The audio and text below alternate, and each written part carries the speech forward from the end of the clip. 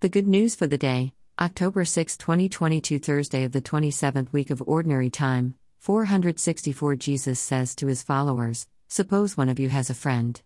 You call on him in the middle of the night and ask, 'Friend, can I borrow 3 loaves of bread? A friend of mine has just arrived at my house on his trip, and I don't have anything to offer for him to eat.' The friend, though, says from within, 'Don't be a nuisance. I'm locked up for the night already. My kids and I are in bed. I can't get up to give you anything.' The fact is, your friend won't get up to give the food just because he is your friend. He will get up to do it because of your doggedness. He will give you what you need. I'm telling you, asking for something is how you get it. Looking for something is how you find it.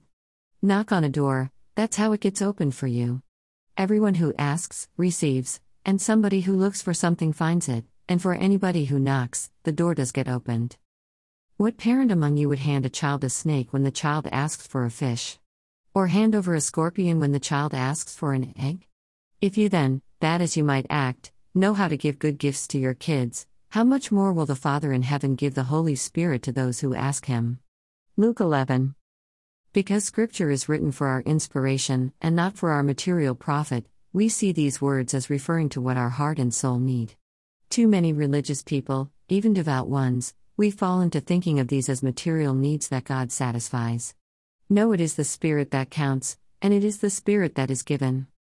Perhaps we can see this more clearly in those needy conditions that touch on our mind: depression, anxiety, and fear. Let us assume that all of us pray about these issues. We all get depressed. We come to feel stressed out with anxiety. And there are many levels of fear that motivate our behavior. If we talk with God about these, we may realize that some depressions are deeper than a pill, a treatment, or therapy.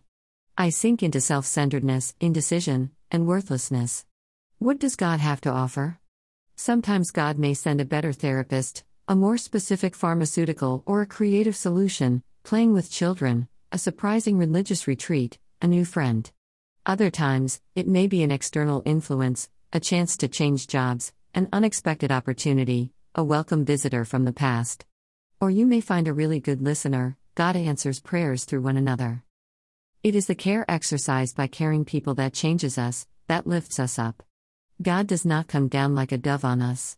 He comes down through the hands of surgeons, the words of social workers, the therapy of good people, and the kindness of strangers. Once we appreciate that this is how God works, you and I can both pray with doggedness, and look for, notice, the response that comes from others. The more we look around, seeking, asking, knocking, the more we will find God at work. This good news assures us of a response. It is up to you and me to recognize God when the answer to prayer comes.